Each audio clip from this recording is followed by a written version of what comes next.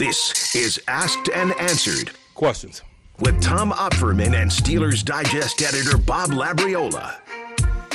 Well, 2023 was fun while it lasted, Labs, but it looks like the season is over for the Steelers, or at least that's the sentiment I'm getting from a lot of Steelers fans online. Oh, there's no way they can dig themselves out of this. They looked so bad. Why? Why, after just 1 week, are all of our hopes down the drain?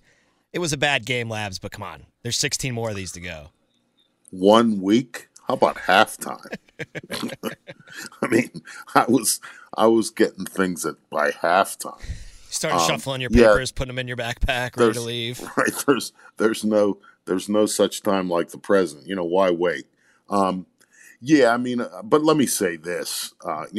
There's one thing about, while I maybe didn't jump over the ledge of the bridge into I almost said into the ocean, into the river. I was walking up towards that railing during that game. I mean, it was bad, and I didn't expect it. I was shocked. And as we know, I'm a live in my fears kind of guy, but I never anticipated that. I mean, I didn't know. I wasn't ready to say there's no way the Steelers lose this game before it kicked off. But I also didn't think it was going to be 30-7, and in a performance that was bad in every respect you could imagine. Anything you want to choose. I mean, what it reminded me of was Chuck Noll once said, "When you lose, whatever they say about you is true." In other words, if they want to say you stink or, you're playing the wrong, whatever. So there is legitimacy created by that kind of performance in every criticism. But, as I said, all I would say to fans is I feel and I shared the feeling of walking up to the railing of the bridge to dive into the Ohio River. But I stopped a little short, and I would just say, as Dick LeBeau also once said, I've seen sicker dogs than this get well and be okay. So, we're gonna see what they're made of here, maybe as soon as Monday night. When George Pickens caught what seemed at the moment to be the Steelers' first down, of course it got reviewed and they ended up getting the first down on a play later, and you heard the Bronx cheer from the Steelers faithful into the second quarter, finally get the first down. That's when you knew things were not going that great. Yeah, you can't. Well, against a team like the 49ers, I mean, there has to be ebb and flow in the game. I mean, and there was too much ebbing and not enough flowing. I mean, you can't go, 0 for 5 on your first 5 third downs. I mean, they're too good for that. They're just too good for that, and it ends up becoming what we saw and dreaded. Well, let's get to this week's batch of questions, and the first one comes from Lorenzo Queso from Cambridge, Massachusetts. I've never seen Acrisure Stadium with so many wearing the visitors' colors as I did for the game against the 49ers. I believe it effectively weakened the home field advantage. What happened, and can such a thing be prevented? Well, what happened was that the people who owned the seats in the lower two levels of the stadium put their tickets up for sale, and they were purchased by 49ers fans. Now, I'm not sure whether all of the people wearing red actually made the trip from California. One of the things, we were talking about a little bit in the press box was, Youngstown, Ohio is close, and that's where, the DeBarlo family kind of had their headquarters, and the DeBarlos owned that team, and Jed York, the current owner of the team, is married to the DeBarlo's daughter, Eddie Sr., his daughter, Eddie Jr.'s sister. So, I thought maybe, there would be some of that maybe left over because of the 49ers won a lot of trophies under the DeBarlo ownership group. So, I don't really know, but yes, to answer Lorenzo's question, there were a lot of red jerseys in the Acrisure Stadium on Sunday, and the only thing that you can prevent it do to prevent it is if it doesn't happen. Yeah. Because you can't restrict who buys the tickets once they're put up for sale. I mean, on the secondary market, or ticket exchange, or whatever the owners of the original owners of those tickets used to sell the tickets. You can't say no. Nobody who's a 49ers fan. Are you a 49ers fan? You can't buy those tickets. So once they're put up for sale, it's on the open market, and there's really nothing the Steelers can do to prevent the resale of tickets either. It's on the fans who have those tickets to not sell them and to go to the game. That's how you fix it. Mike Federico from Collierville, Tennessee asks, after Sunday's drubbing by a very good 49ers team, what facet was most alarming to you?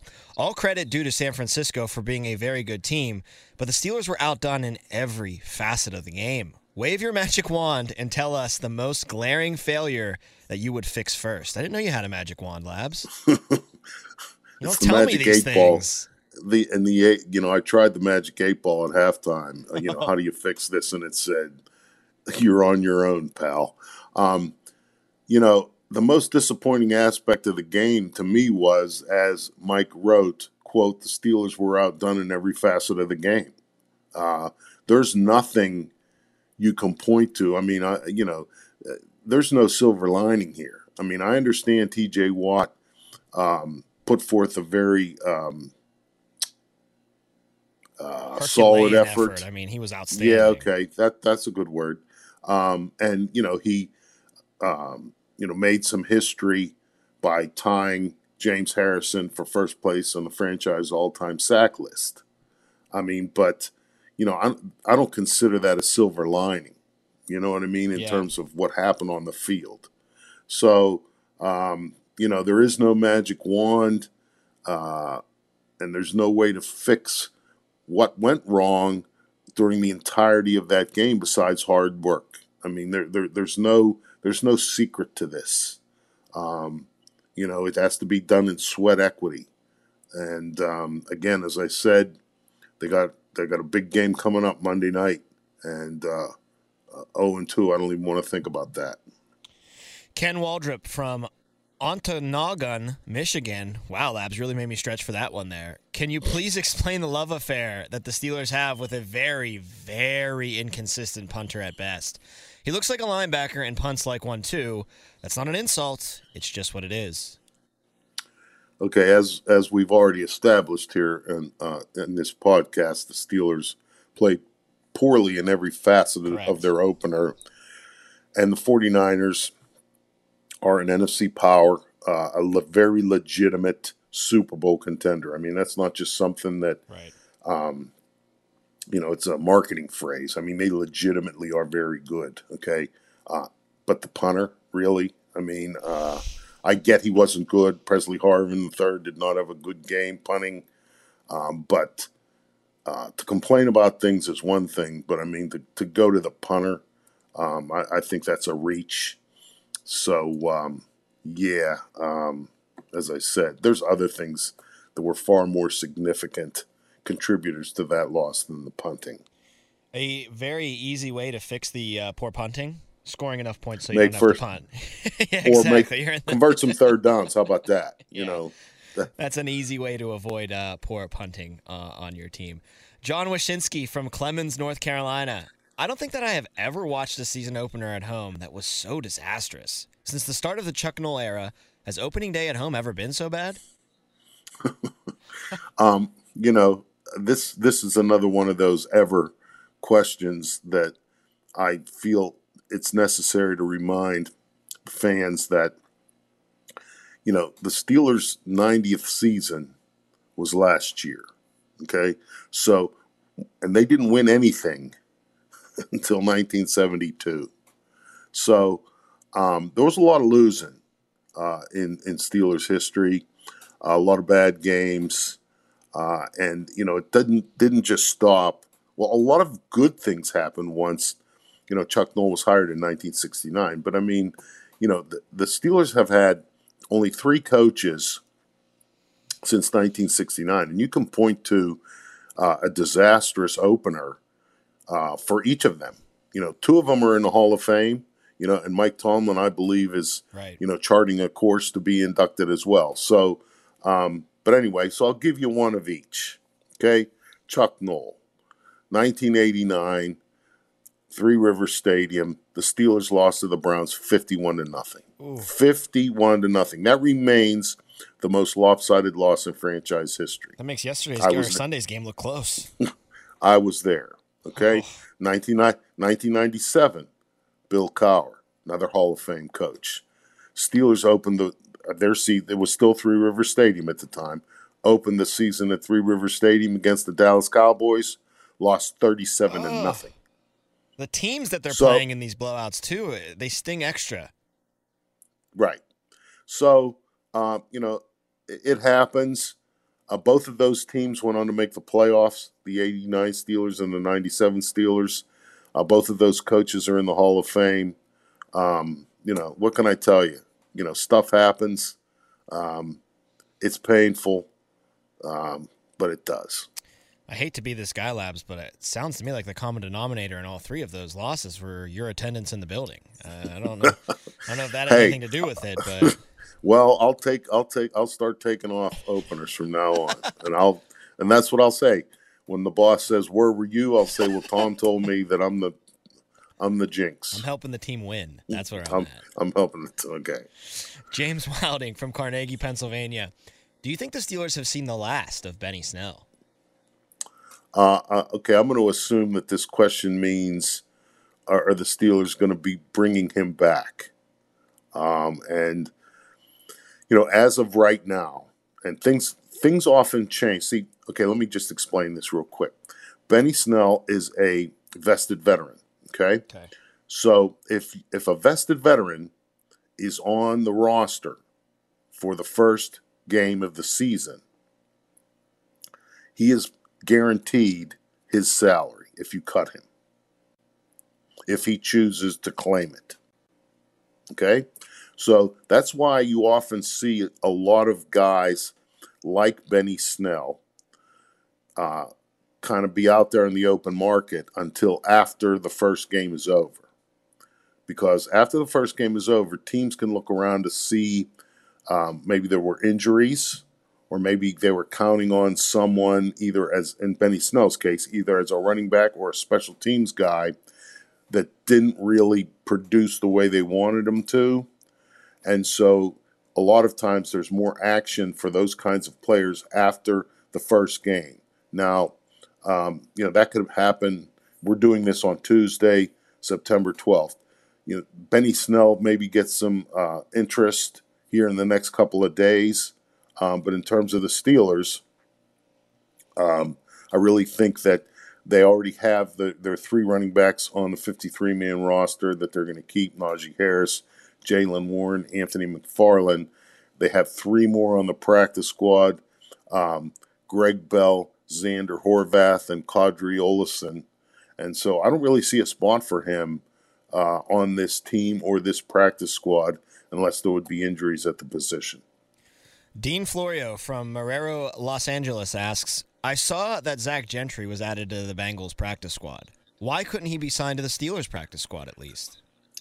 There are no rules that would have prohibited Zach Gentry from being signed to the Steelers practice squad. But I mean, and Zach Gentry also another vested veteran. So he was not on waivers, so to speak. When he was released, he was free to sign with any team that wanted him on the 53-man roster. Okay, that did not happen, and so then he was added to the Bengals practice squad. My sense of it is that if the Steelers had wanted him on their practice squad, that would have happened. Why they didn't, I don't know specifically, but I do believe that the fact that Zach Gentry is no longer affiliated with the Steelers was a team decision, not his personal decision. Robert Gates from Chiriquita Grande, Panama. I understand a team is limited to 8 players on the injured reserve list in a season, and an individual player can be on the injured reserve list twice. Can a team put a practice squad player on IR, or is that designation only for the 53? Okay, I think Robert here is confusing some various facts about IR and misstating them in his submission. So I'm going to try and clear this up. There's no limit on how many players a team can put on IR. Okay, so that's not true. The 8 players on injured reserve list in a season is not true. The 8 limit is for the number of players who can be designated to return. So you can have 20 people on your IR, but you can only designate 8 over the course of the season to come back. Okay, so that's where the number 8 comes in. A team is certainly permitted to put a practice squad player on injured reserve. I mean that's a separate list called practice squad IR. Because if you do that, if you put a practice squad player on IR, then he doesn't count on your limit of 16 practice squad players, and so then you can add another one to the practice squad, so you have 16. That's the highest number that you're allowed to have. But just as another little piece of information, if you're on practice squad IR, you're continuing to get paid, and that counts on the cap. So you better have the cap space to do all of this stuff. Ronnie Cap from Yankton, San Diego asks, how many tackling practices are allowed during the season? Is there any specialized times they have to be used, or is it all up to the team's discretion? Okay, an NFL regular season now is 18 weeks, 17 games plus the bye week. They all count as a week. A team is permitted to have up to 16 padded practices over the course of the 18-week NFL regular season. So that's not even one a week. There is no limit, or there is no, I won't say limit, there is no rule about when they have to be during the regular season. So, you can, a lot of times coaches like to save them, to either make a point with the team after a particularly annoying performance or trend that the coach might kind of get a sense of that's happening, and he wants to, shake things up. But even during a padded practice during the regular season, there's no tackling. I mean, it's not going to be like it was at St. Vincent, where you have live tackling every day and that kind of stuff. No, they put pads on maybe, and bang around a little bit, but there's no going to the ground or any of that stuff. Yeah, and it's up to 16 padded practices. There's nothing that says that a team doesn't have to put the pads on again once training camp ends during the regular season. Right. James Parker. And they don't have to have 16 either. Right. That's exactly. not a rule. Yes. James Parker from Springville, Alabama has our last question of the day, and he wants to know, although you have never been one to cry over spilled milk here on Asked and Answered, is there any trade/not re-sign move the Steelers have made that upset you? I'm going to change the submission a little bit from upset me to disappointed me. And that's how I would describe Rod Woodson not finishing his career with the Steelers. That's a good one. Len Dawson and Johnny Unitas were both drafted by the Steelers in the 50s. Both became Hall of Fame quarterbacks, Super Bowl winning Hall of Fame quarterbacks, okay? And, letting that get away is never a good thing. But, in Dawson's case, he was traded to the Browns after the Steelers acquired Bobby Lane. And Dawson never really did anything for the Steelers. I mean, it's not like you knew what you were losing when you traded him. Unitas never even got a chance, and so you had no idea what you were cutting when he was cut after being a 9th round pick in 1955. So, those two, again, losing or letting quarterbacks go who win Super Bowls and and end up being inducted in the Pro Football Hall of Fame are painful. But Woodson was already a great player when with the Steelers before he left as an unrestricted free agent. I mean, in 1993, he was voted NFL Defensive Player of the Year. He had 8 interceptions, 28 passes defensed, a couple of sacks, couple of forced fumbles that year. And then also in 1994, that was the 75th anniversary of the NFL. And the NFL picked a 75th anniversary all-time team. And, there was a very elite group. You're talking about they encompassed the first 75 years of the NFL. Okay, so there's a lot of players, a lot of great players, a lot of Hall of Fame players. This was a very elite group that the NFL picked and then honored. And there were only 5 active players selected for that team. Woodson was one of them. The other 4 were Joe Montana, Jerry Rice, Reggie White, and Ronnie Lott. Those are decent players. So this, yes. And, that guy who's now the coach of Colorado, he didn't make it. Just to put that in perspective, too. I'm not ripping Dion as much as I'm making. He's a college guy anyway, I mean, he never really cut it in the NFL. I'm not ripping Dion. I'm just trying to make the point of how good great Woodson was. Yeah. Yes. So, the fact that Woodson didn't end his career in Pittsburgh to me was the most disappointing, not re-signed move that I've ever been directly associated with. Well, that's all we got for you today on Asked and Answered. Thanks, as always, for giving us a listen. You can submit your questions to Labs now, and hopefully you'll hear them on a future episode. Steelers must get in the win column on Monday night. The Browns come to Acrisure Stadium. Don't want to fall to 0-2 to start the season, so it's a big one on Monday Night Football. For Bob Labriola, I'm Tom Opferman. We'll be back again next week with Asked and Answered.